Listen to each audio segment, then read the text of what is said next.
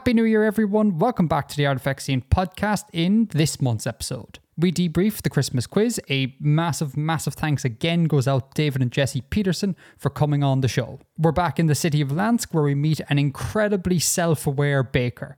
No man has ever been more self-aware.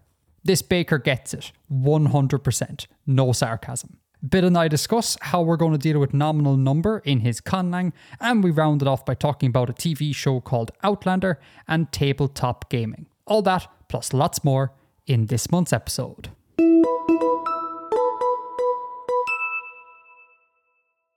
Alright, hello everyone. AP 803, which actually, Bill, translated into base 10, I believe is the 99th episode of the podcast. Seems right, yeah. Yeah, which means that we've actually recorded more than 100 episodes, technically, with our point releases. But maybe we could do something fun for the 100th episode. I realize we should probably wait till we get to 100 in base 12, but that's a long way away. So anyway, 803, first episode of the new year. Welcome to 2024, everyone, and welcome Bill too. Sup? How has 2024 been? How has the first 7 days of 2024 been? The first 7 days of 2024 have been uneventful. I've drunk a lot of tea, and I've watched a lot of television, and I've slept, and that's kind of it. Nice. Yeah, it's been chill. It's an exciting life. I've said it before, a chill life is what you really want. No one wants drama, or at least I don't want drama in my life. I just want everything to be really chill and really nice and lovely. No gusto. So, yes. Shall we crack into some follow-up? Hell yeah. All right. First item is we made the fourth annual Artifact Scene Christmas pub quiz last month. So for anyone who hasn't seen it, links in the show notes, go check it out.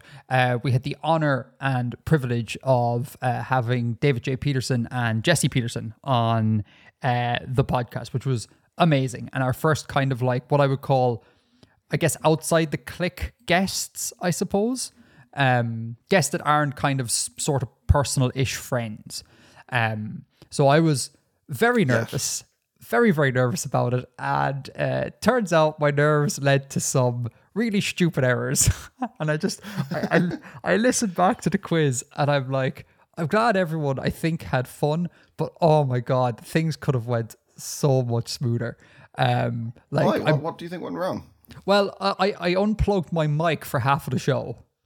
Oh yeah, that wasn't great. No, that wasn't great at all. It's like we had special guests on, Edgar. Why did you do this? And listeners didn't hear this, but I got really flustered in the middle of the recording and made stupid little errors and said dumb things, which didn't make it into the final cut, but still, I think detracted slightly from the experience. But one of the biggest errors is involving name explain, and I need to issue an apology. Kinda. We had said that, so the way it works, back up, right? How this worked was we're at a point now where we've had so many people on the Christmas pub quiz that we can't have the exact same cast coming back every single year. It's just too many people and it'll be like a 5-hour recording session. And no one wants that. No one has the time for that. So we kind of have to select six people. So we sent out a bunch of emails and we were like, listen, it has to be a sort of first come, first serve basis, reserve a place, etc. There were 7 people we contacted. So one person got the raw end of the deal and that person was Name Explain. And links in the show notes, by the way, to Name Explain's channel. And Name Explain was like, oh, I'd really like to contribute in some way if that's okay. And I was like, yeah, sure. How about at the end of the show, instead of me reading out the answers, we could have a little voice note from yourself. You could be like, hey, Patrick here, couldn't make it this year, but Merry Christmas, everyone. Happy New Year. Here's the results, yada, yada. And it'd be a nice way of including everyone without stretching out the duration of the show. In order for that to occur, I would have needed to set that up at the start and been like, here's what we're doing, guys. Name Explain will come on and do this, etc. And I just totally forgot to set that up. And I totally forgot at the end to drop that in basically. So I forgot. This is, I think, the second time I just forgot about name explain. And so I wrote him an email and was like, I'm really sorry, man. I forgot about you again. And Patrick was so chill. He was like, yeah, no worries, man. Would be great if I could come along next year or whatever. So Patrick, thank you for being sound. I'm just so sorry I forgot about you entirely because I was so racked with nerves during the recording session. So that was another thing that went wrong, Bill. Thank you for being chill, Patrick.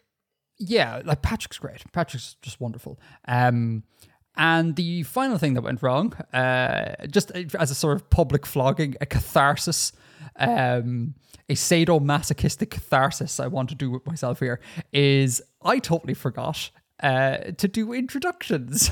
Which is just like, host 101. Maybe, Edgar, when there's new people on, you should probably introduce everyone before we start. And so it was really embarrassing because didn't we? There was introductions in the recording that I listened to. Well, no, everyone said who they were. So yeah, what I did though was I stuck to the format without thinking, and the format was recurring guests, they just say hello. So I'm like, we have Bib, and they go hello. And then I was like, we got special new guests, and Jesse and David did some introductions. But Jesse and David don't necessarily know all the other people, right? Oh, that's true. Yeah. So afterwards, I got a message from David being like, who is Lycan? And I was like, oh, I'm so sorry. Just, we recorded for like 3 hours and David and Jesse were like, I don't know who these people are. And just like, I failed so miserably at being a host. So I guess one has to just learn from mistakes. I mean, you said you made some of the mistakes previously as well. So maybe you don't live and learn. Geez, thanks, Bill, for the vote of confidence there. Way to make me feel even better. Empirically. I know. I get shocked and flustered altogether. I really do. And I need to just be a bit chiller. I think next year what I'm going to do is just make a bulletproof checklist and just refer to that constantly. To make sure I have all my bases covered. But in any case, most of these issues, aside from the mic, didn't make it on the recording. So I just want to encourage people. The show is not a write-off. Like, it's a really good show. Please go watch the show. Links in the description. Go check it out. Yeah.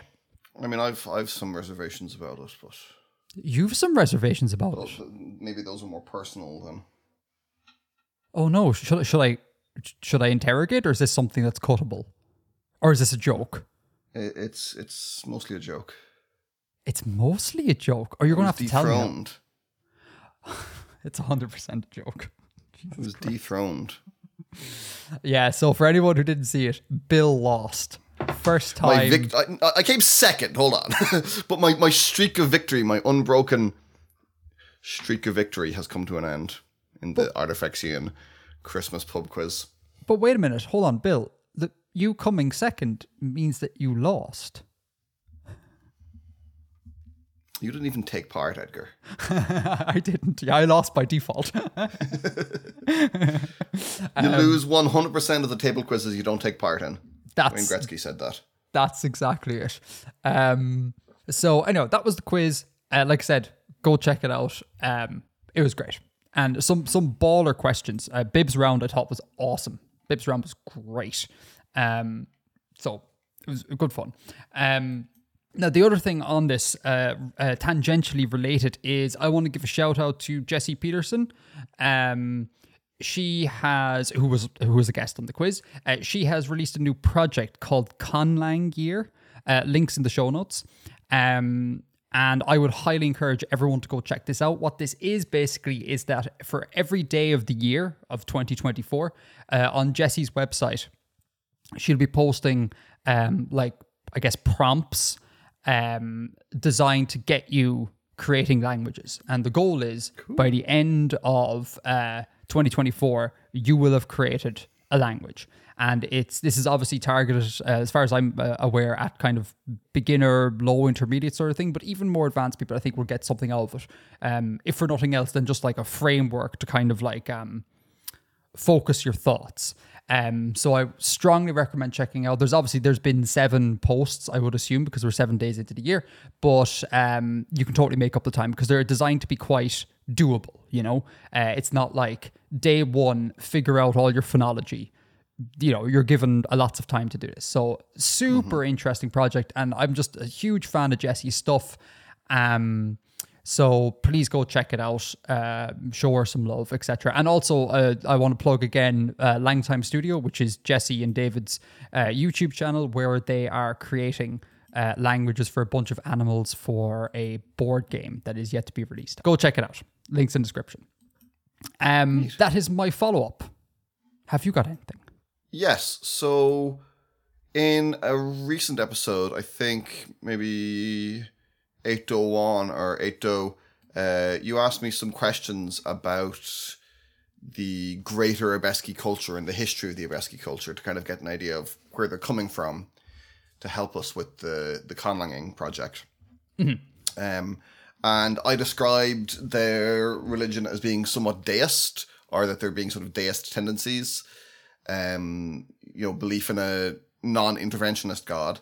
And Olive, you being corrected me somewhat on that and brought up that deism is a little bit more specific in its meaning than the way I was using it.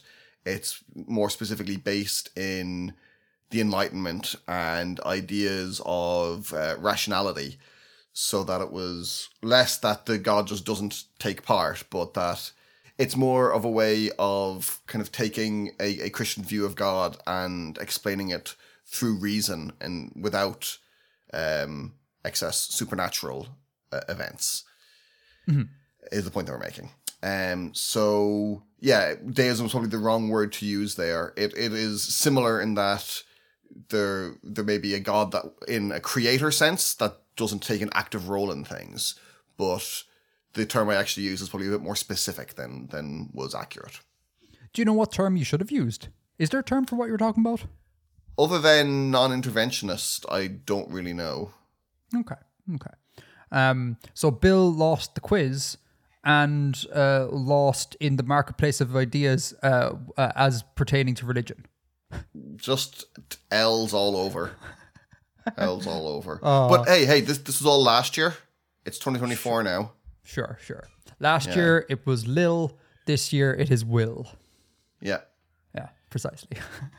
B-I-dub instead of B-I-L-L. B-I-dub.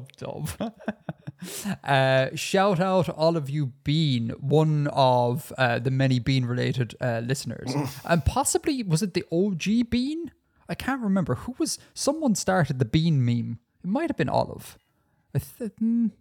Maybe, I don't know. Either way, one of the Beans. Okay, that's all I got for follow-up. Shall we do some world building?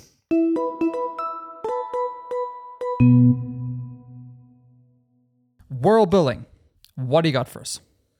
We are going to check in on how things are going in the Old Tower district of Lansk after the end of the recent insurrection. Very good.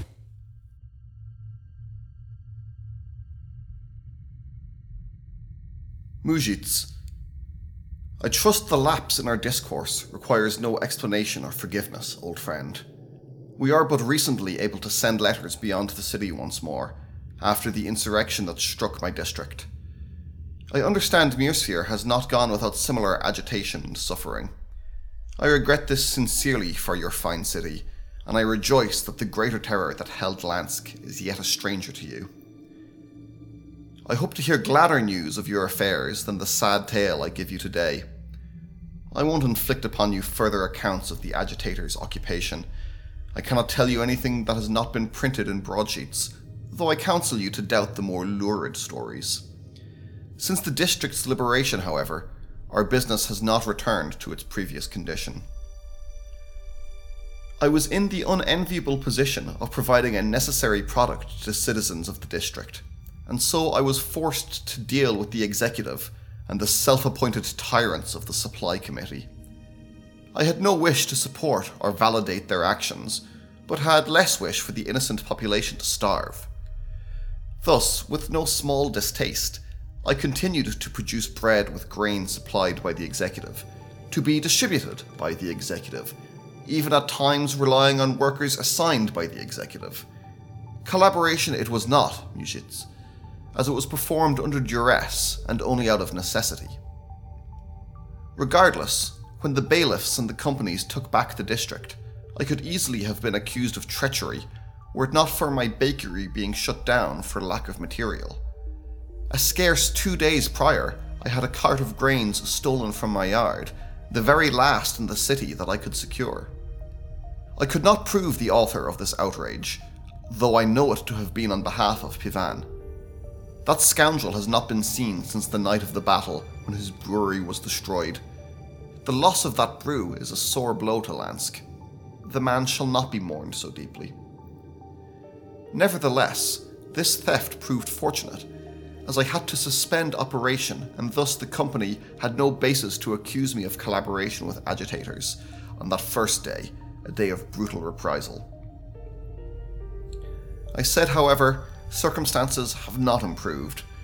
Supply is still disrupted, as despite the collapse of the barricades, the Earthani no longer trade here, and the companies are struggling to deliver supplies sufficient to our needs. Many of my workers have fled or been arrested. Good, dependable men and women, who I never suspected of agitation in years of employment, are nowhere to be found. Those who remain are often without homes, or grievously injured, or seeking better employment than the wages I can promise on such meagre trade. A new Tamari agent has been deployed to distribute capital in aid of reconstruction, but I like her not. It said she was a licensed prospector and a brute. Whether this is true I cannot confirm, but despite abundant rumours of her rough conduct, she has taken on many clients and partners among my fellow business owners. I hope I will not need to resort to her aid. You no doubt heard of the slaying of Chief Bailiff Te Einthoff, your fellow son of Mirsphere. I never thought to ask, did you know him? I can only hope the new appointee, Ahiram Sarta, will not repeat Te Einthoff's mistakes. The zeal he has shown in the first days of his office exceeds what is required. Raids of businesses and homes are commonplace, carried out upon the least suspicion, and are far more brutal than is wise. Though I have not been subjected to Sarta's attentions yet, I fear that any day he may come, he and his bailiffs backed by Tamari Marines. As you see, Mujits, my situation is dire, perhaps as dire as ever it was beneath the agitators. I know not of your situation, owing to our isolation from business matters, but I ask you, any spare capital you may have to lend me, or other assistance you could render, would be a great boon to an old friend in need. A stake in my business is forthcoming, should this be favourable, and my gratitude will be a surer bond still. I await your reply, and hope to hear of your continued success and prosperity. Your friend, Chlen Chalev.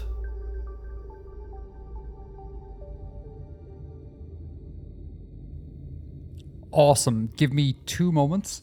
Not going to lie, I started thinking about the Abeski sound changes during the penultimate paragraph, and I didn't listen to any of it. So just give me a moment to read that.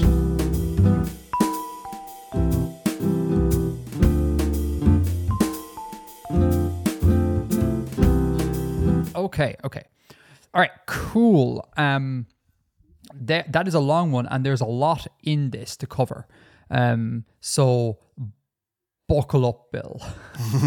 As usual, give us the old summary, and I'll just chime in with questions. So the city of Lansk, where the author of this letter lives, recently had an insurrection where a group of labor agitators took over part of the city, and they held control of it for a while, and then it was brutally ended by the city government and by the Tamar company and the Eltian company. The companies being sort of like big trading organizations with military power, not unlike colonial companies of the 1800s, the 17 and 1800s.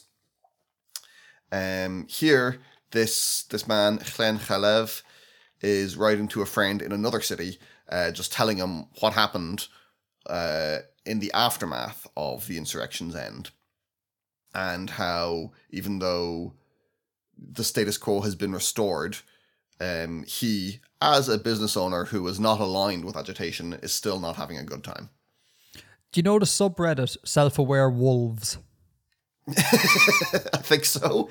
This is very self-aware wolvesy, where it's like, oh, agitation, terrible, ruffians, scoundrels, law and order needs to be reestablished, and then it is, and the guy's like, oh, this isn't good at all.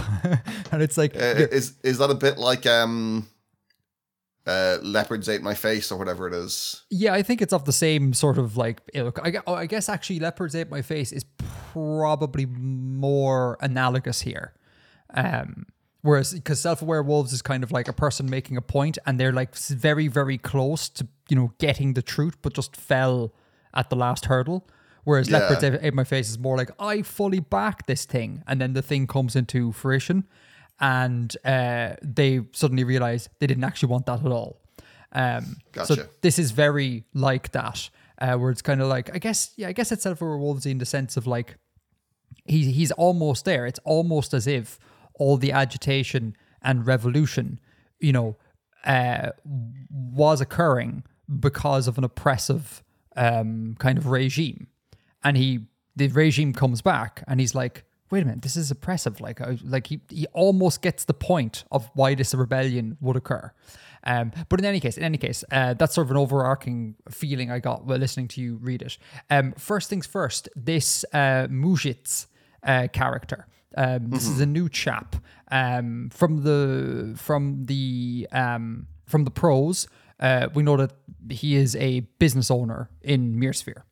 Yes. Anything more on that? Like, what does he do? What's his shtick? I don't know. He's not a company man. He's not a member of a company. He's a more independent. I hadn't really thought about specifically what he does all that deeply. Some kind of machine shop, maybe. Makes tools. Okay. And the relationship he has with the letter writer, I'm going to get the name wrong, Glenn Havel. What's that relationship? Like, how did it become? Halev, isn't it? Oh, sorry. Yeah, sorry. Glenn Halev. How did they come to be friends or whatever? Because like he's from Mirsphere, the other fella's from Lansk, and is there a backstory there? I feel like they were kind of friends as younger men. Maybe they were educated together or something, or they served an apprenticeship in a business together, something like that. Okay. The letter writer, again, sorry, the name's Glenn. Glenn writes, I understand Mirsphere has not gone without similar agitation and suffering. So there was rebellion sort of stuff happening in that city too. Yes, that was touched on before, because Yarta Yartlen, some of his family were killed in a riot. Oh yeah, that's right. And that was this sort of similar movement, or are these isolated pockets that just all happen to coincide? Like, yes to both. Sure. Like they were. It was an agitation thing as well, but it wasn't done in coordination with what happened in Lansk. Grant, yeah. So there's not like an overarching, I guess, authority conducting this. There's no maestro at the pulpit. What do you call the thing in orchestra? Where you stand, where the conductor stands. What's that stand called? Podium. There's no maestro at the podium conducting all of this rebellion. Or is there? Dun, dun, dun. No. No, there's not. That would be very cartoony, I think. The first point at which I was kind of like, this is very leopards ate my face, self-aware wolves, was the line in that first paragraph where you say, since the district's liberation, however, our business has not returned to its previous condition. And I was like, yeah, I wonder if that's because the bad guys moved back in, pal. Which was fun. So the second paragraph is interesting because Glenn talks about like having to produce grain that's supplied by the executive, distributed by the executive, and the workers assigned by the executive being the sort of like rebellion governing body in a way. Yeah. And he paints that as a sort of like real negative thing. But like, that sounds great. Do you know? Like, if there's going to be a rebellion and a change of power, what you don't want is kind of like chaos. It sounds great that the agitators set up these sort of like structures and allowed people to continue a normal life. So I'm assuming then that this is his kind of bias coming through. He sees these agitators as being bad people, and whatever they do is bad, regardless of whether or not it actually was beneficial to him. Am I reading that correctly? Well, you see, he's looking at it from a business point of view, that he can't conduct his business freely as he sees fit. It's being dictated to him by the executive and by the supply committee. Oh, okay. So he's a capitalist and they're a bunch of communists and he's unhappy. He's a business owner, certainly, yeah. And he that is what his interest is. Right, okay. So he doesn't have free trade. And I guess, yeah, he wouldn't have the ability, I'm assuming, to just like ramp up prices, for example, because of scarcity. That was probably being controlled by the executive, so he's a bit hemmed in. Yeah, okay. But I guess I kind of do feel for him a little bit here, because as he goes on to say, either in this paragraph or in the later ones, it's like, I had to cooperate, but in cooperating, if the status quo was returned, or is to be returned, I would be seen as a sympathizer. And that's kind of, I get, like, it's not unreasonable. It's not unreasonable. Like, he had to do what he had to do, and he was stuck between a rock and a hard place. He was stuck between a baguette and a soda bread. Because he's a baker, lol. So that's cool. So I like that there's kind of shades to it there, which is fun. Yeah, on that topic of dealing with the executive and the supply committee, in the next paragraph, there is a callback to a previous episode, a previous entry in the Tale of Lansk. Oh no! In classic Edgar fashion, I've not spotted it. What is this? Kalev had a cart of grains stolen from his yard, and he knows it was the work of Pivan the brewer. Oh yeah, we met the brewer before, didn't we? Yes, he wrote a previous letter. Trouble in the brewery. I can't remember what that was. It was a few episodes ago. Oh, so Pivan was robbing the grain. Yes, Pivan stole the grain and wrote a letter to the supply committee where he just like offhandedly said, "Oh, by the way, I had nothing to do with that." It was that was a good while ago. That was like 8 months ago. He was lying, and we knew he was lying, and Halev knew that it was him that did it to get material to make a beer with. But it looks like he's dead, so... I love the line, the loss of that brew, because the brewery went under, is a sore blow to Lansk, semicolon, the man shall not be mourned so deeply. That is brutal. We care more about his beer than him. Everyone hates Pivan. It was a nice beer, but the two guys didn't get along. No, they clearly didn't. They clearly didn't. At the end of that paragraph, nevertheless, this theft was fortunate, as I had to suspend operations, and thus the company had no basis to accuse me of collaboration with agitators on that first day. Shout out Pivan for doing me solid. But then the next part, a day of brutal reprisal, that was another point where I was kind of like, is he going to get it? Is the baker going to get it? That it's like the status quo has come back, and shock horror, reminder, it's brutal. But he doesn't. Like, we've heard the end of the story. Like, he doesn't go, actually, no, the agitators are all right. They had a point. So it's just mad how he just kind of like sees all the evidence and then just comes to what I think is just a completely wrong conclusion here. But there you go. I guess he's just trying to make the money happy. So there you go. You know, that's what it is. I like the part in the next paragraph where he said the Earthani no longer trade here being Lansk, and the companies are struggling to deliver sufficient supplies sufficient to our needs. Those smelly Earthani, turns out you might actually need them. Cooperation, not an entirely bad thing. So again, he should be getting it. He should be like, actually, when the Earthani were about, that was actually better. Like, what's changed here? But alas, nothing. And I will say on that, I it is very possible that the companies are just not delivering supply sufficient to their needs when they are able to. But if they don't, then people are going to be more desperate and then more reliant on what the company do provide, more reliant to go to the company for loans and capital and things.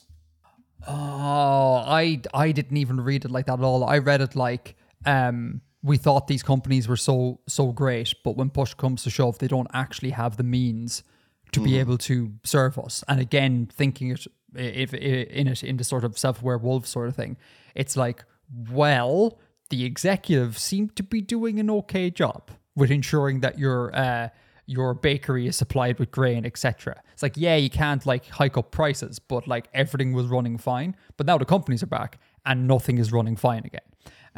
Well, it wasn't really running fine. It was very, very difficult because they were barricaded, but it's not like it's a lot better either now. Or I guess, to rephrase, would have had the potential to be running fine in the longer run. Obviously, post some sort of like seismic shift in the culture, say, things are going to be a bit rough. But when things settle down, there's a potential in that. I read, anyways, what the executive is doing to be a boon in the long run. I love the line as well. Many of my workers have fled or been arrested. Good, dependable men and women who I never suspected of agitation in years of employment are nowhere to be found. I like that, like, they're hiding amongst you. The unionist is amongst your workforce. Like, you don't know who these people are. I love that. And I also think it speaks to, as well, the sort of, I guess, how do I phrase it? Like the sort of business class's lack of understanding and immersion in those that they employ. Like, they just, the people they employ are just like these ants that go around doing all their dirty work, but they don't actually think about them at all. And this guy's kind of like, yeah, there's actually a shocking amount of agitation going on amongst them. Who would have thunk it, eh? It's not incumbent upon me to like know my workforce, befriend them, that sort of thing. So I think that line is doing lots of duty there, and I think that's cool, really cool. It is doing that, and also what it's doing is that a lot of these arrests or escapes or whatever are actually just innocent people who have been wrongly accused and wrongly imprisoned, or who had to flee for unwarranted persecution. Mm-hmm. And I guess that's made kind of implicit, I guess, in the next bit where we call back to another one. I think I got this one. A new Tamari agent has been deployed to distribute capital in aid of reconstruction, but I like her not. That's the lady from a previous letter. They brought in a new, like, what was it? Like, the barbarian lady. I can't remember what exactly her role was. But the Barbarian? Yeah, in my head I have her as a barbarian, because he painted her as like kind of a big, like a brute. And I just have in my head, I've been playing a lot of Baldur's Gate 3. In my head, she's a barbarian. More of a heartless bureaucrat. Oh, sorry. Now that you say that, I recall having this conversation with you on a previous episode, and I think you brought up heartless bureaucrat as opposed to like thug. Yeah. But that's Regana Tsiosnan. That's the one, and that's a call. That is her, correct? Yeah. That is her. So I'm assuming, again, if she is a brute, I think he calls her a brute, yeah. Then the idea that a lot of innocents are being arrested and detained or whatever seems perfectly reasonable, like a perfectly reasonable reading of the previous line. She would be less involved in that side of things. Oh, is she not overseeing like everything? No. Oh, I guess, yeah, No. Distribute capital in aid of reconstruction. Yeah. She's doing financial nastiness, not oppressive policing nastiness. And I also like the line at the end of that paragraph, I hope I will not need to resort to her aid, which is very grim, because again, it's like the people, like my team are back in power, but I do not want to rely on my team. Relying on my team is scary. And I think it almost makes me feel for the baker, because it's, again, between a baguette and a soda bread, it's like you can't really win. But then I'm reminded of where his sympathies lie, and I'm like, I don't like you, pal. So there you go. Now, Chief Bailiff Te Einthoff, rip to the goat. he was the dude who got offed during or after the insurrection. It was after the insurrection or the agitation. It was in the kind of the battle that ended the insurrection. Yes. So they have a new one. This Ahirin Sarta. Tell me about this person. It's a he. Tell me about him. He is. Yeah, so he's the new chief bailiff of Lansk, and he is in fact a former Tamar company man, and is in effect just an extension of Dajag Tashensha's influence. Dajag Tashensha being like the main company guy in Lansk at the moment. This is a Tamar company guy. This is a new character though. We haven't met this person before. Ahirin, no, we haven't met him before. And what's his shtick? Is he an old grizzled sort of dude? Is he a young up and comer? He's a young enough up and comer who's kind of recently gone into a city career, like a municipal career, after having served in the Tamari Marines. And is he there on merit, or is he there on kind of nepotism? Will he be good at his job? Not direct nepotism. It's not like they didn't have the power to like appoint him as such, but company influence was critical in getting him to where he is. He will be brutally effective at his job. Okay. And just on the question of youth here, it occurs to me, what is considered young here? Because in a way, like youth, being young or old is very kind of like dependent on the time you live. Because back in the day, like 9-year-olds were kings and all that sort of nonsense. And you have like an 11-year-old like running a bakery or some jazz like that, and they would be a lot more forced to become a lot more mature than perhaps modern people are earlier. When you say young, this person is young, what sort of age are we thinking here? Yeah, I would say like kind of like early 30s. Oh, so young in the very modern sense. Yeah, I mean like not like not like super young, but also not, a person at the height of their career. They're still, relatively young in terms of how long they can go. Because I was enough to have had to be able to distinguish themselves in company service, and then go on to do a second job as a bailiff. Because I'm reminded, because we might talk about this in the green room, but I'm watching a TV program called Outlander, and I don't think this is spoilers per se. It's fine. But at one point, the characters in this show are at sea. This is set in like the 1700s, the 18th century. Yeah. At one point, the characters are at sea. A illness sweeps a ship and kills the captain, the first mate, which I think is below the captain, and then whatever is below that again. So it kills second mate. It kills the top 3 dudes, and whoever is in fourth is forced to assume captaincy. And it is revealed to us that this person, I think, is something like 16 or 17, and they're a full-ass captain of like a giant galley ship, doing like slave trading and things like that. And it just reminded me of the fact that like people, I think, are forced to become older, younger back in the day because of how brutal the world is.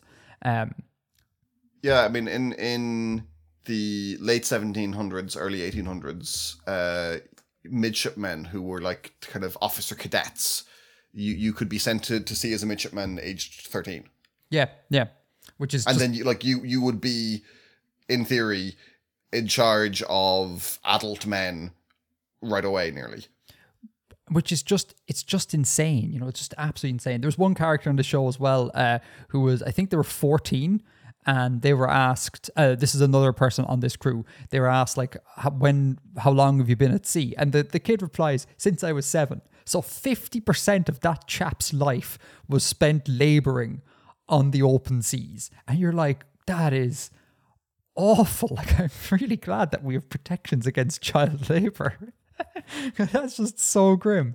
Real quick, this is tangentially related, but you'll like this because it's complaining about the powers to be. The young people, right? I'm sure you're aware of this. I'm sure everyone's aware of this, but just to get it off my chest. I've heard of them. But I hate the term young people as is used by like the government, or at least the government in Ireland. I don't know what it's like everywhere else, but they're always like, young people can't afford to buy homes, right? And the sort of image that conjures in your head is someone who's like 21, and you kind of think to yourself, you're like, oh, that's natural, right? Like, they're 21, they're probably broke, still in college, of course they can't afford to buy a home, but you know, they'll get their degree, they'll get a good stable job, and when they're like, you know, just before they're 30 or whatever, then they'll move out of being young and they'll become an old person who can acquire, you know, houses and capital and things like that. But the problem there is that the term young people, who they're actually referring to, are like geriatric millennials who are touching on 40, and they're still referring to them as young Beyond people. 40. Beyond 40, exactly.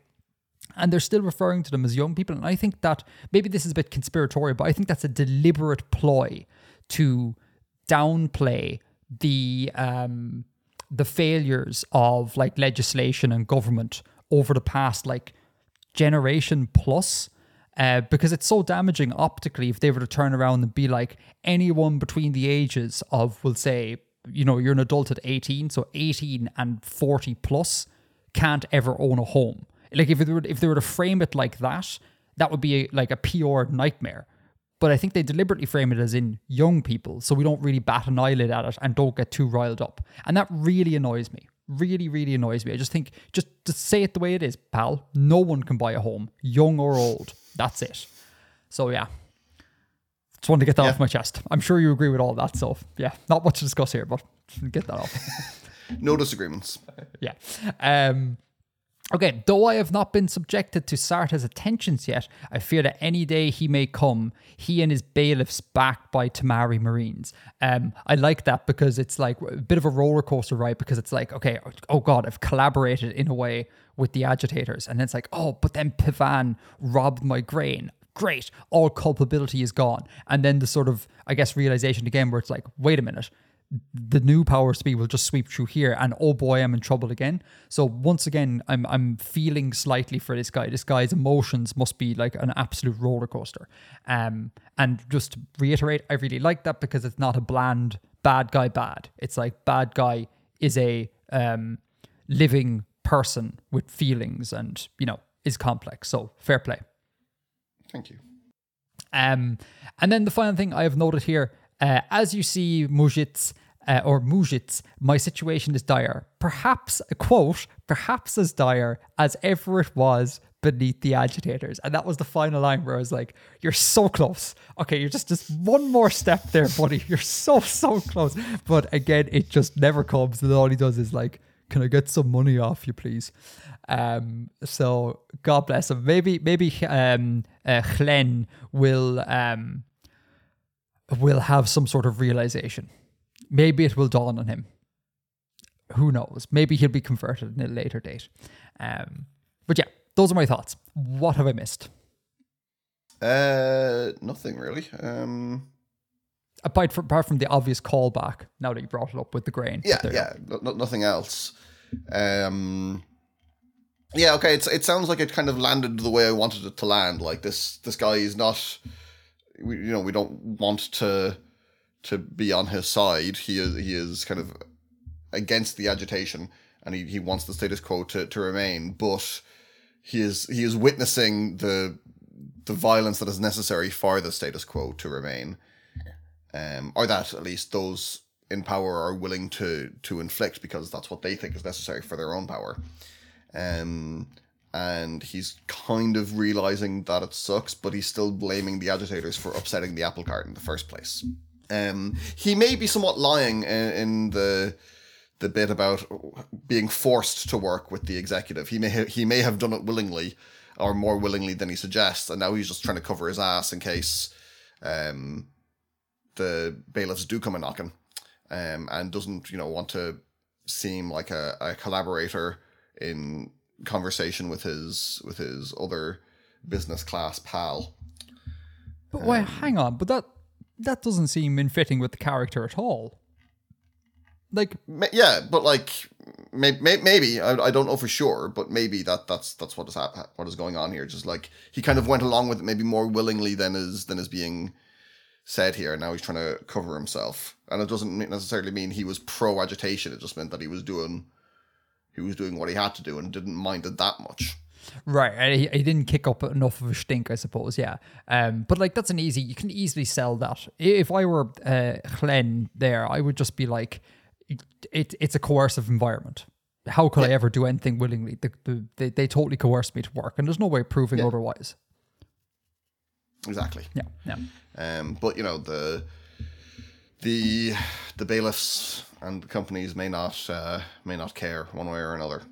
Oh man, do you know what just occurred to me?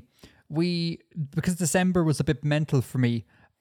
We didn't actually have a normal December episode. We had the Christmas pub quiz, so we didn't get our tradition of a Christmassy, holidaysy sort of vibe, piece of prose, with that sort of vibe.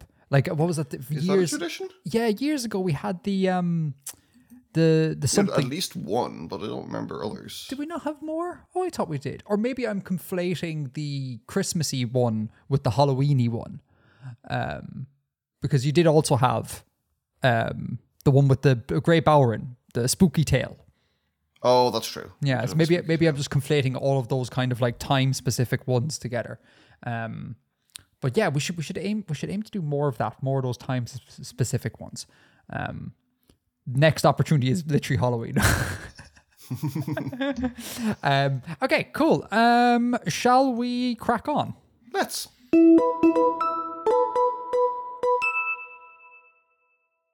Abeski, the Abeski Lang. The Abeski language. I have stuff to ask you about. Let's do it. First things first, though, I want to just plug the reference doc. So links in the show notes to the official air quotes Abeski reference doc if you want to go check it out and read it while we're talking, I suppose. All that sort of jazz.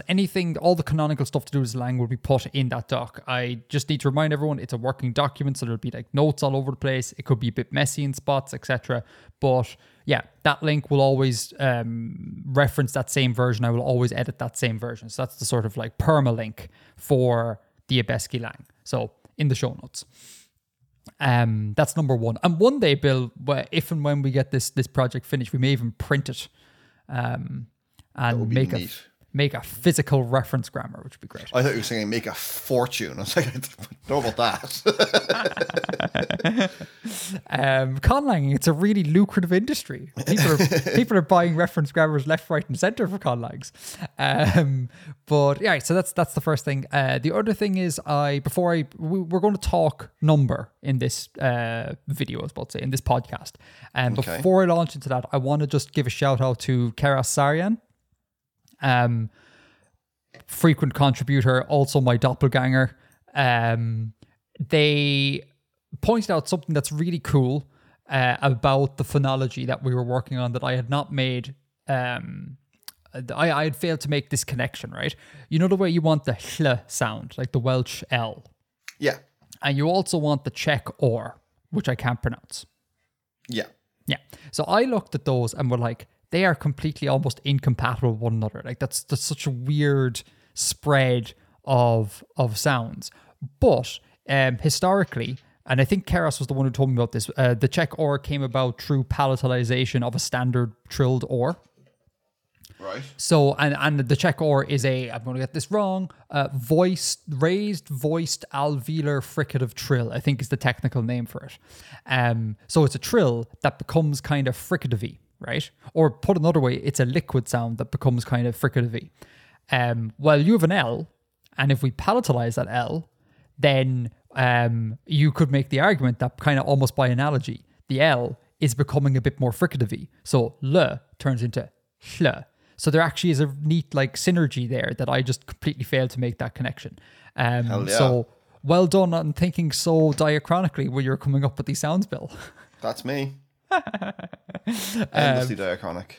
So it's a really nice justification, and it got me out of doing the thing where because I didn't know how to make a hl really. Well, I did, but none of the methods worked, and the best one I could come up with was just do what Welsh did at the start of words, but that screwed with everything. But now that there's this connection with the liquid sounds, that makes everything just so much better. So awesome stuff. Shout out Keras. Thank you so much. Now let's talk number, right? So we've just about done the phonology and the sound changes. I have a few tweaks left to do, so we need to start working on the grammar next. I find that the easiest place to start is with nouns, because nouns are easy, verbs are awful. I'm with DJP on this. They're terrible. I hate them so much. So we begin with nouns to make my life easier. And I think the easiest place to start with nouns is working out number on nouns. And that is specifically, I'm sure you're aware, the ability to be able to mark for an entity versus many entities. Dog versus dogs, right? Yes. That's where we're going to start. So the first question is, have you had any thoughts on this?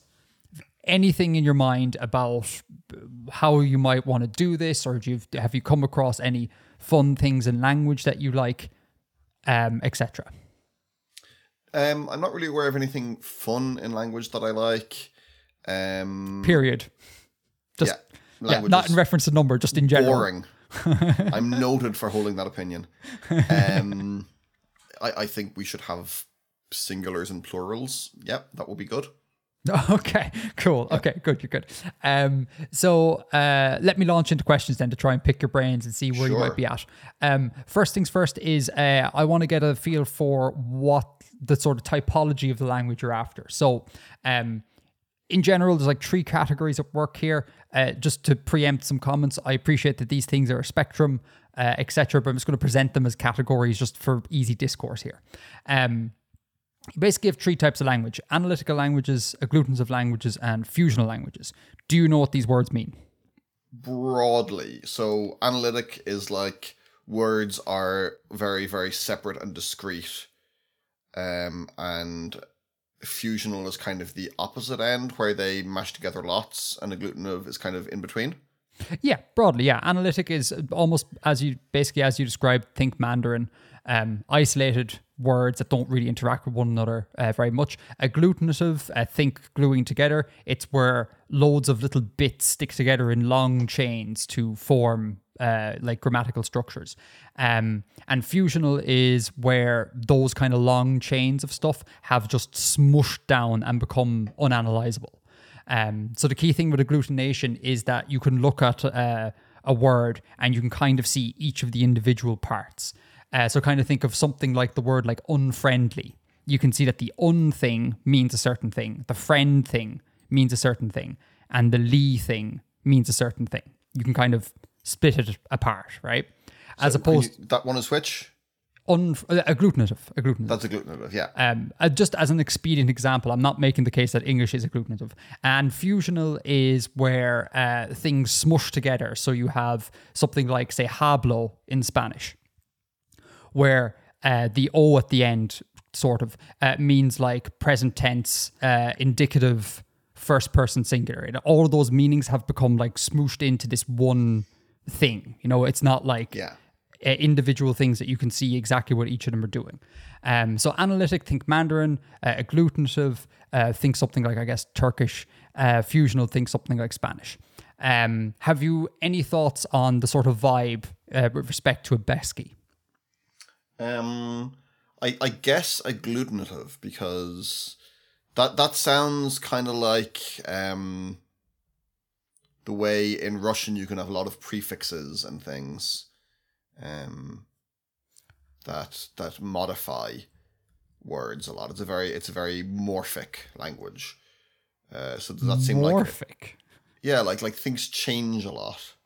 Like bits of words change a lot, and yeah, it's worth noting that Russian would be considered kind of fusional. Okay. Yeah, that doesn't mean that you can't have like, because again, English? English is like broadly analytic. But like, it doesn't mean that, again, I said at the start, this is a spectrum, right? So not everything fits neatly into these precise buckets. So you can have things that are like, you know, highly analytical or like weakly agglutinative, strongly agglutinative, that sort of thing. Okay. The point somewhere on the kind of agglutinative fusional cusp, then I suppose. Okay, grand. So that helps with determining how we're going to mark these things. So the next question then is number marking. You do want number marking. You would like the ability to be able to distinguish grammatically between an entity and many entities. Yeah. Right. And I'm assuming with the agglutinative fusional thing you said, you want this to occur smacked onto a noun, like dog, dogs. You don't want something like a separate word to indicate many of a thing. Yeah, not like dog single, dog plural. That would not be what I want. So exactly. Okay. Cool. Changing the word. Excellent. Okay. Now, in terms of values, we have a whole host of things open to us here. Or I guess actually, no, I'll do the values first. You obviously singular, plural. That's like the basic system. But added to that, you can have duals, which mark for specifically two of a thing. Trials or trials, however it's pronounced, mark specifically for three of a thing. You can have paucals that mark for like a few of a thing, but less than plural, which marks for like lots of a thing. You can have greater and lesser versions of each. You can have all of these sort of things. So I guess the question to ask is, how simple do you want the system? Do you want a very simple, clean, singular, plural thing, or do you want them to care lots about, the sort of specific numbers involved? I just think singular, plural, to be honest. I kind of like the idea of paucal, but I think that would just overcomplicate it for me, so... Okay, grand. I'm glad you didn't say singular, plural, paucal, because there's a hierarchy at play, and that would be difficult to do without adding other numbers in. That's cool. I'm such a fan of you not giving me a ton of work to do. I love it. Singular, plural, done. And within that, we can do fun things. Like, the way there's so many plural endings in English, like cacti, octopodes, dogs. We can come up with a bunch of like different endings based on different type of nouns, and it doesn't have to be boring. And but some words they don't change. And some words they don't change, exactly. And then you've got like peoples, which is like a plural twice. Peoples is like a plural twice. Yeah, I guess so, yeah. That's fair. This leads on to the next question then. How clean and messy should this be? Do you want something where it's like very, very easy to learn? Like you got a noun, you want to make a plural, you put this affix on it and you're done. Or do you want more of what I explained before, where different types of nouns take different plurals? Maybe like nouns referring to humans take a different plural than nouns referring to inanimate objects, that kind of thing. How messy? Fairly clean. Fairly clean. Do you see your people caring about animacy? Like kind of making grammatical distinctions between animate things and inanimate things, etc. So I mean that's getting into noun categories as a concept. Yeah, but we're not class. We're not talking class yet. But yeah, broadly. Yeah, maybe. Maybe. Okay. Maybe. All right, grand. I might with the option to take it out later, but maybe. Okay, cool. Now, the other thing is you're basing this off Russian. Russian noted Indo-European language. A thing Indo-European languages like to do is use number to show politeness. For the record, I just want to state actually that this is not just purely based in Indo-European languages, but they are kind of like very fond of them. The thing like, in French or in German, where you use I think, is it French you use the first person plural to be polite? German, you use the third person plural. So when you're talking to someone in German, you don't say, if you want to be polite, you don't say, you are here. You say like, they are here. And that is a form of formality. Is that something you would like to do? Do you see Diabeski being very preoccupied with politeness, and specifically politeness in this manner by using number? Not using number. No, they might have some kind of distinction like that, but I don't think using number. But is that like literally directly that they're using plural for politeness, or is it by coincidence it's become that in different languages? Because I know in English, I suppose, you plural, instead of thou. It's not just coincidence then. No. I think the idea is that you you avoid direct reference to be polite. You're deliberately, avoiding pointing the finger, being like, you, can I talk to you? Because that's a bit kind of like intimate. So you obscure that by choosing a different number. As far as I know, anyways. I could be entirely wrong about that, but I don't ever remember reading anything that says that it's a linguistic coincidence. So that's not a thing that you particularly want to do, this tu-vu distinction. Yeah, you see, because I never thought of that being a number thing. Yeah, okay, there may be some kind of politeness thing, but it's not number. Okay. So maybe something like honorific terms. Like you're referring to someone, you say like, master wants food, something like that. You put in like or some kind of particle or something, yeah. Okay. Yeah, grand. Okay, cool. All right, I'm really glad that you make this easy on me. That's wonderful. I want to go through just real quick. God, I thought this would take ages. We're blasting through this. This is wonderful. Real quick, I just want to talk about some of the more number adjacent stuff that is fun, and I want to see again if any of this kind of vibes with you in terms of Abeski. This is not number per se. I want to make this kind of clear. It's number adjacent. First one, associative plurals. This is a thing that some languages do where they have the ability to kind of neatly mark what in English we would use words for like and them to convey. So for example, if I was like, John and them have gone to the shop. Some languages don't use a bunch of words there. They have just one little suffix, and that basically means John and his associates go to the shop. Et al. Et al. Exactly. And I have an example here in the show notes from Hungarian. I'll just read it out for people, but forgive my Hungarian pronunciation here. János, I think, means John. That's John singular. If you have Jánosok, again, forgive the stress, that's John plural, literally Johns, in the sense of more than one person called John, multiple Johns. But then you can also have Jánosek, which is John with the associated plural, and that means John and his associates, John and his group, John and them, John and the lads, etc. John plus those closely associated with them. And what I think is really cool about this is you could see why, or a place where I think associative plurals could come up an awful lot is in kind of like news coverage, I suppose. You know the way you often hear things like the president and his cabinet have met to discuss legislation. If a language had associative plurals, you'd just be like presidenti, like president and associates. President-ec.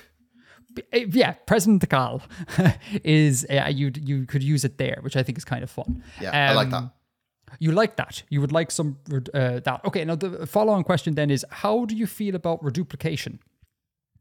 Is that a vibe that works with you? So that is where if you had a word like dog, and say you wanted to make an associative plural, you would do the dog. You would like dog. You'd reduplicate some part of it. Do you like that? Is that a vibe that fits? Because very often I think associative plurals are associated with reduplication. No, I don't like it. You don't like it? No reduplication. Okay, that goes on the list. Mean, like maybe emphatic reduplication like we have in English or whatever, but not for something like that, no. We have pluralization. We've emphatic reduplication in English? Yep. Like, example? I like her, but I don't like her. I don't. Okay, sure. Okay, but you like the idea of associative plurals? I don't like it. I really like it. I don't just like it. I like it. I like the idea of associative plurals. Yeah. Okay, grand. That's a fun little thing. Do you no, I'll just crack on. Do you like the idea of distributive plurals? So these are again not specifically marking number, but marking, how do I even begin to interrogate this? The distribution of objects, I suppose. So, in English where you'd be like, I scattered books here and there. Like I threw books all over the room. Some languages will just be like, I scattered books, or let's say bookie. And that means that several entities have been distributed over space. Or another thing that crops up is you might have like, I saw lots of Rocky, and that E might mean a distributive plural, but specifically distribution over sorts. So it would not mean that you saw lots of similar rocks. It'd be like you saw a variety of different types of rocks, all of which is handled by a nice little suffix. Again, is that a thing that vibes with you? Yeah. Yes, as well. Okay, it's getting more complicated. It's been such smooth sailing so far. I was so happy with singular plural, and now we're getting into the weeds, which is fine. I reserve the right to change your mind for you if any of these things conflict with one another. But as far as I know, all of these different type of number adjacent stuffs can coincide perfectly well with standard number marking. But I reserve the right to change that upon further investigation. Final thing is a collective number. Again, just to preempt some comments, the word collective is used in a whole bunch of different ways in linguistics, and it can mean a whole variety of things. Specifically in this context, I'm referring to considering multiple entities as a single unit, right? So let's say you had a word that was stick, right? You could have a plural, sticks, which refers to, in your mind's eye, if you hear the word sticks, you're kind of seeing a bunch of sticks laid out in front of you, Yeah. Many individual elements. But you could also have another pluralization strategy, I guess, a pluralization strategy, where you have something like sticky, and that E means lots of sticks, but consider them as a unit. So that could mean like specifically a bundle of sticks. Or I don't know, is there a word for a bundle of sticks? I want to say something like a fasces. In Latin, yeah. Which is where fascism comes from. It's a bundle of rods. Apes together strong. Apes together strong. Oh, have you not seen the Planet of the Apes films, the new ones? No, they made new ones? Yeah, from like 2017 or something. Wow. They're really good. Are they? Yeah, really good. Oh. I watched the first one and like, this is going to be really terrible. I'm going to enjoy it. And it was actually loads of fun. It was a good film. But like Caesar, who's like the smart ape, is trying to explain to the other apes that they can like stick together, and he like breaks kind of 3 sticks, and then he puts a bunch of sticks together and tries to break them, and they won't break. And he says, "Apes together strong." But that's literally like the origin of the word fascism is in fasces, which was like a bundle of rods, that would be like strong altogether. Which is not to say that Caesar the ape is a fascist, just that they both, on a certain level, recognized collective power. Oh, I had no idea about that etymology. Wow. Yeah. So I've written down a specific example here on collective number. It comes from a language called Yana, I believe. No idea what Yana is, where it's spoken, etc. But there is a word E. Technically, there's a glottal stop out the front, but I can't do that. So E, and that means a tree or a stick. And then if you have iwi, that with the collective suffix, we being the collective suffix, that becomes firewood. So a bunch of sticks, like a bundle of sticks, basically. A bunch of sticks expressed as a unit, which I think is quite interesting. Thoughts? That's cool.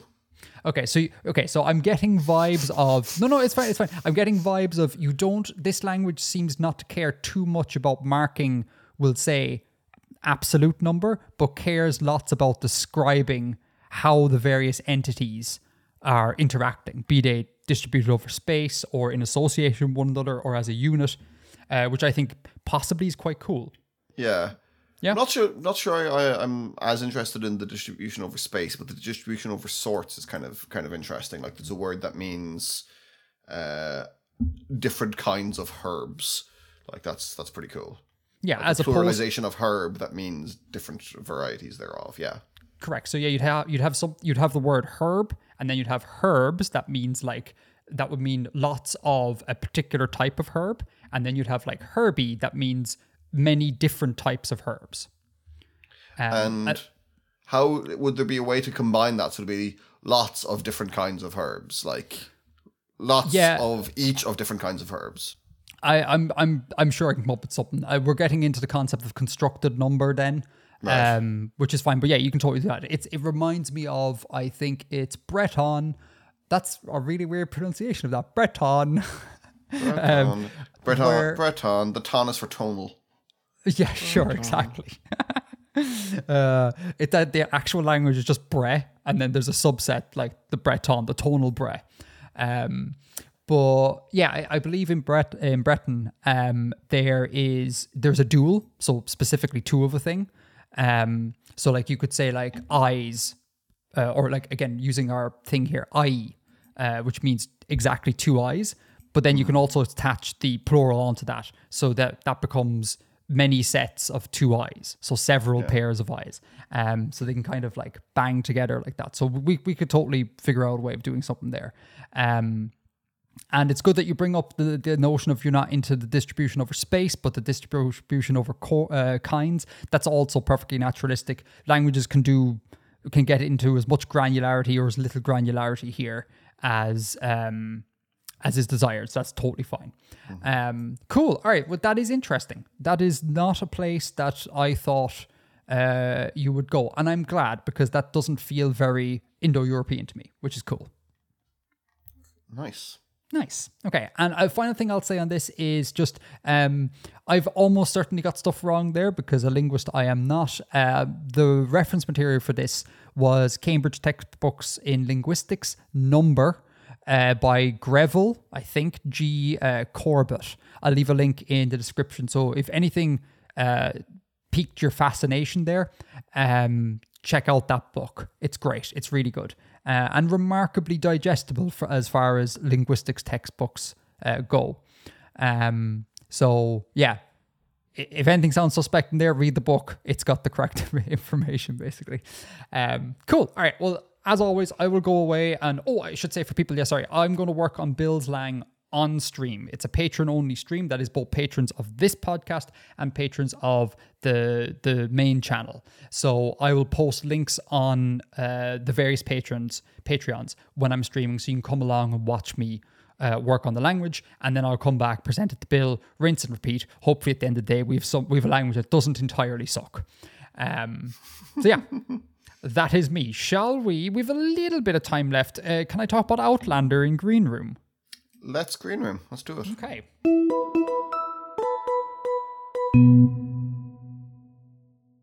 Outlander. I mentioned in the main show. Yes. Do you know what this TV program is? Time travel, big handsome Scotsman. That is a remarkably succinct summary. That is essentially the show. I want to recommend this to people. I can't 100% recommend it, because there are bits in it that I'm just like, this is silly, or this is a bit like cringe and things like that. But broadly speaking, it's a good show. And, if you're listening to this podcast, you may be sort of aligned with myself and Bill, particularly Bill in this instance. It's like an 18th century period sort of thing, which is, to my mind, very Bill. Very, very Bill. And if you're like-minded, I would recommend checking it out. Links in the show notes. The only thing I wanted to bring up here is just talk about the gimmick of the show, because as far as I'm aware, this is rather unique. And what it is, and this is no spoilers here, so you're fine, folks. The gimmick is that, as you mentioned, it involves time travel. There's a person who is knocking around in 1940s, and she manages to end up going back to the 1700s and does a whole bunch of stuff, right? On the face of it, that doesn't seem that unique. But what's really interesting, I find, is that this is like periodception. It's a period drama set in the 40s, but also a period drama set in the 1700s, right? Which is it's just very, very strange. And then on top of that, I've not seen any work of art handle time travel in a way that they handle it on Outlander, right? Because, most of the time with time travel, like the sort of overarching, plot point is a discussion of timelines and, I can't go back in the past and kill Hitler, because if that happens, then the world will blow up, etc. Like the butterfly effect and all sorts of jazz. This show, and by association, by extension, I'd imagine the books upon which the show is based, just don't pass any heat on that at all, and it's kind of awesome. Like they are. That sounds great. Yeah. Yeah, they're so gung ho about it, and like mild spoilers. No, this I'll make it vague enough. One of the sort of plot points in the early season is that they want to change the outcome. They want to make sure that modern Scotland is, or at least one character wants to make sure that modern Scotland is different from how it is now, right? So they are like deliberately going in there and deliberately fecking with the timeline, and no one's talking about the philosophy of it. They're just out there doing things, which I think is wonderful. And I think that's almost exactly what most people would do. I think most people would be like, well, at least I would. It was like you go back in time, you're kind of like, I have a chance to maybe right the wrongs of the world. And if it messes up, I don't get to see it. Who cares? And I would just go ahead and do that. So I just thought that was extremely, extremely refreshing and novel. Now, at this point, you're probably going to turn around and say that actually it's been done loads. But for me, anyways, this is my first exposure to sort of like time travel stuff. Yeah, like just not caring about the consequences. That's kind of fun. Yeah, I think so. And then like I said, the periodception, which is like it's a war. It's a war. In a way, it's a war drama. It's a in the 40s period drama. It's a 1700s period drama. It's a sci-fi sort of sci-fi adjacent sort of time travel thing. It's so weird to break down. Very fascinating. So I consider, like I said, people should go check it out, even if you watch just a season of it to get the vibes of it. It's very, very interesting. Yeah. Where is the character from the 40s based, like geographically? They are English. Right. Are they in London? They are. They may come from London, but that's not an important point. We meet them in Scotland, and they are okay. Yeah, they are in Scotland from some reason, and then the time travel occurs. So we don't, or at least as far as I've watched, we don't see them in their sort of native setting. You know. Because the reason I ask is, you could add an extra layer to it by mashing it up with the 1990s sitcom Goodnight Sweetheart. Do you remember this show? No. So Goodnight Sweetheart, it stars, I think that's what it was called. It stars Nicholas Lyndhurst, who was Rodney in Only Fools and Horses. Right. Yeah. Yeah. Yeah. And he's from the 1990s. It was set contemporary to when it was broadcast, and he has a portal to the 1940s, and he has like two lives. He has a wife in modern times, and he's a wife back during the Blitz and stuff. And he like travels back and forth between them. So you could have that and have it run like concurrently with Outlander, so there'd be a third layer. I mean, that's on brand for this show, to be honest with you. So that is Outlander real fast. The other thing is D&D, and then we can wrap up. I want to encourage everyone, if you haven't, for some reason, been living under a rock and you haven't had a chance to do so already, play Baldur's Gate 3. It is so good. It is quite possibly one of my favorite games of all time, possibly now my favorite. And it's so good that it's made me kind of give side eye towards Final Fantasy. And like Final Fantasy, I stan Final Fantasy. Like, I love Final Fantasy, but like I played 16 earlier in the year, and compared to Baldur's Gate, like 16 is just like garbage. And I know they're doing different things, but like Baldur's Gate is so rich and immersive, and like the replayability, it's just such a good game. So I'd go check it out. But an interesting sort of story is that over the Christmas, I met up with an old friend, and we had a one-shot D&D thing, a Christmas themed one where we all had to defeat Krampus, and it was very fun. But I found myself for the first time ever like truly getting D&D because of Baldur's Gate 3, and not getting it in the sense of like I don't understand what the interest is here, but like a sort of deep understanding of the mechanics, and it just ran so much better for me because I wasn't having to like constantly talk to the GM and be like, so what can I do here? What's this? This says sneak attack. What's that now? And I was just, it was so much more immersive, and I had so much fun. So, yeah, just little story. We bet Krampus competently, essentially. And you saved Christmas. And we saved Christmas. Yes, exactly. We did.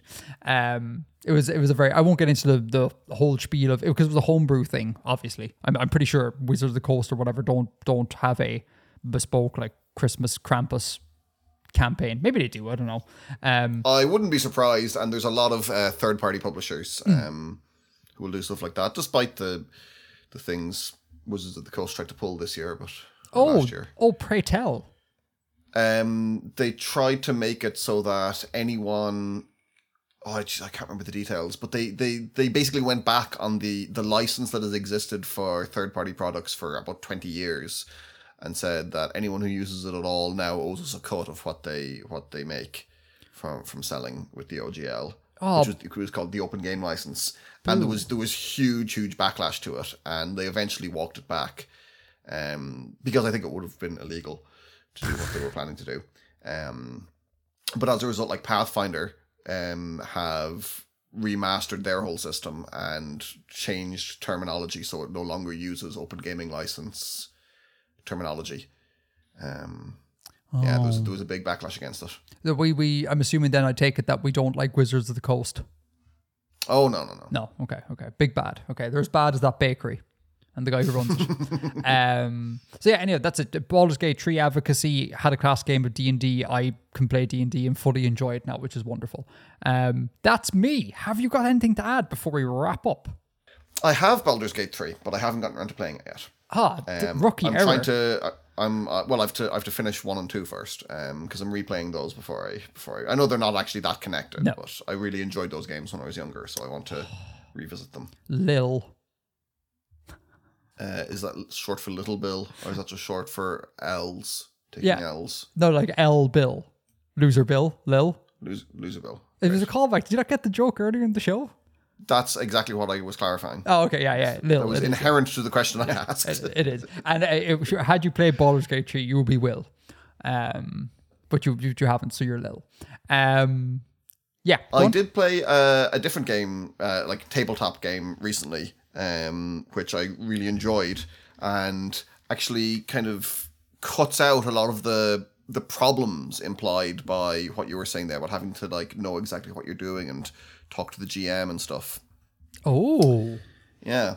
I played a game called Aegon, which is by a designer called John Harper, who's made one of my other favorite games called Blades in the Dark. And the premise of Aegon is you are playing as Greek heroes returning from a war who get lost at sea, and they encounter different islands with different like trials and mysteries and opponents and things on them. And it's got very, very little dice rolling in it, and it's very non-tactical. It's very, very narrative. So instead of, oh, well, can my character use a bow or can he use an axe, and where am I standing and things like that, it's all big picture stuff. So everyone rolls at the same time, and then everyone narrates what their character does in order from the least successful to the most successful. And you can kind of just give very, very free rein on what your character achieves. It's a lot of fun. That is interesting, because that is a major downside I have with D&D, is the pace is kind of ruined by dice rolling. Like, combat sparks up and everyone's like, roll initiative, and the GM has to be like, okay, what did you get? 14. Okay, I'm making note of that. And what you get there, and it just slows the whole shebang down. And I mean, it's fine because you get a lot of benefit from that, but anything that could speed that process up and make it more fluid, I think is good. Yeah. Yeah, for sure. And sometimes I find that some of the dice rolling plus like the elaborate modifiers can get a bit much sometimes as well. Yeah. I mean, I play pretty much all my Pathfinder on virtual tabletops these days, so a lot of the work is done. Sorry, novice question here. What's a virtual tabletop? So we talk over Discord as we play, and we're all like on a website that has the maps and has our character sheets, and like the computer does the rolling and does the adding of modifiers and things. So I may have to cut this. You may tell me to cut this, but remember years ago, I had a notion that we should do a one-shot on the show. Do you remember that? Yeah. We should really do a one-shot on the show. We really should. We really should. I would love to do that, but I would need to because I'd like to do it in one of our settings. Exactly. So I'd have to think about how to do that. Yeah, that would be a really nice way of tying it in. Get a whole bunch of people to play in. I'm going to assume Lansk, Cairn at this stage, because Quite frankly, that's the only thing we talk about in the show, you know. That would be kind of baller. That would be kind of... We should definitely keep that top of the list of things to do. Sure. It's never strayed far from my mind, but I would need to figure out the right way to do it. Okay, I'm going to beep this out, right? Mm-hmm. Because this is an idea, but it's spoilers for future stuff, okay? Ready, folks? Beeping begins now. We could do... maybe... Yeah. Mm-hmm. That's pretty dope. Okay, beeping over, but... Okay, those are our secret plans, our Pinky in the Brain style plans to take over the world. And on that auditorially horrific note, the prolonged beep, I think we should end the show. Edgar, no, wait, not yet. Sorry. Okay, folks, thank you so much for watching and listening. Thanks for supporting the show over on Patreon. Again, may I remind you, streaming Work on a Besky for patrons. So please check out the relevant Patreons. Links in the description. I want to wish everyone, I should have done this at the start, but I want to wish everyone a very happy new year. All the best for health and happiness for 2024. I hope it's a good year for you all. Lots of W's, no L's, like Bill over here. Until next time, Edgar out.